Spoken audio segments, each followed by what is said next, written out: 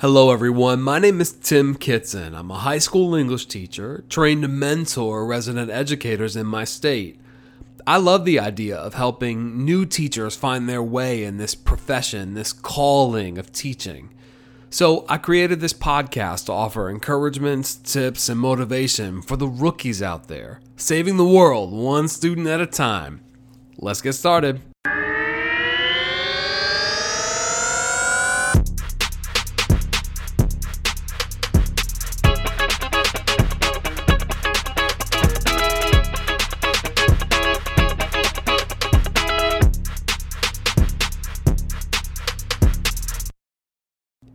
Episode 4. Clichés still offer good wisdom. Congratulations, new teachers. You've made it past your first few lessons. There's an old adage in teaching that says, never smile before Christmas. The subtext is that a teacher should set very strict classroom rules so that discipline is maintained. The consequences of not doing so, wisdom suggests, are dire. Like most truths in teaching, a dichotomy exists in the advice above. It's true that strict classroom policies and procedures are a benefit to everyone involved.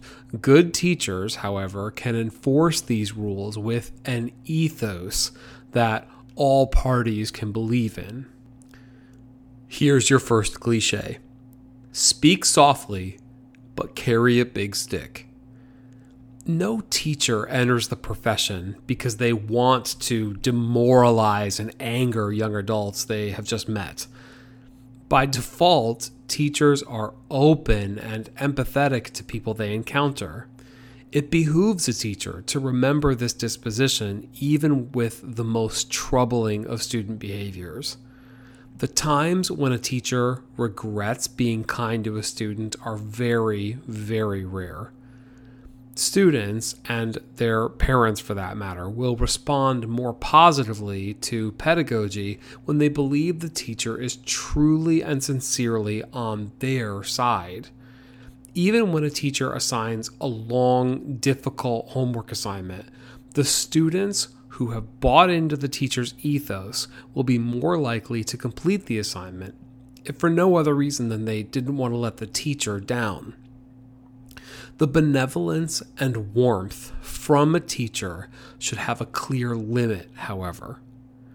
Students must know the limits of their own behavior and that teachers will respond with somewhat similar limits to students' future professors, managers, and bosses. When a student fails to complete an assignment, do listen to the student's reasons privately and empathetically. Do hold the student accountable by asking what his or her plan is for completing the assignment. Don't call out the student publicly or overreact, especially on the first offense.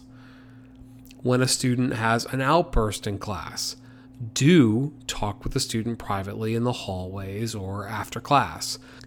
Do emphasize the student's important role in the class and the good rapport you have with the student. Do follow up with the situation when necessary by following your school's policies on reporting. Don't show frustration or lose your cool. When a student is distracted by personal electronic devices, do keep data of the student's behavior when possible. Count how often the student is distracted in a given class period, for example. Do speak with the student directly before escalating to a discipline procedure. Sometimes all the student needs is to know the teacher noticed the distracted behavior. Don't take the student's phone or force the student to read or show phone content to the entire class. Cut breaks when it's reasonable to do so, but toe the line regarding classroom rules like responsibility, readiness, and respect. Spare the rod, spoil the child. The infamous phrase of dubious origins suggests that parents and teachers will spoil children without strict discipline, including the use of corporal punishment. Good teachers should again be able to notice nuance. Could a pupil learn under fascist rule? Will innovation and creativity prosper under a pedagogical dictatorship? Is fear a more powerful motivator than inspiration and passion? The metaphorical rod in Spare the Rod, Spoil the Child should be spared, except in the direst of circumstances. Only when students run afoul of the most serious school rules should significant discipline be applied. And remember, that expression is a metaphor. It is never okay to physically harm or threaten a child. A bird in hand is worth two in the bush. The advice I have for this last cliche may be a little controversial. One fully completed assignment may be better than 2 or 3 partially completed tasks. Standards-based instruction measures a student's mastery of a given skill, not the quantity of practice the student used in acquiring the skill or ability. When a student is chronically absent or not completing assignments, it may be the case fewer, more important assignments will help the student succeed. What are some cliched phrases you think have merit in the classroom? Thank you for listening to this podcast. The content you heard was created in part for EDTL 6340 at Bowling Green State University.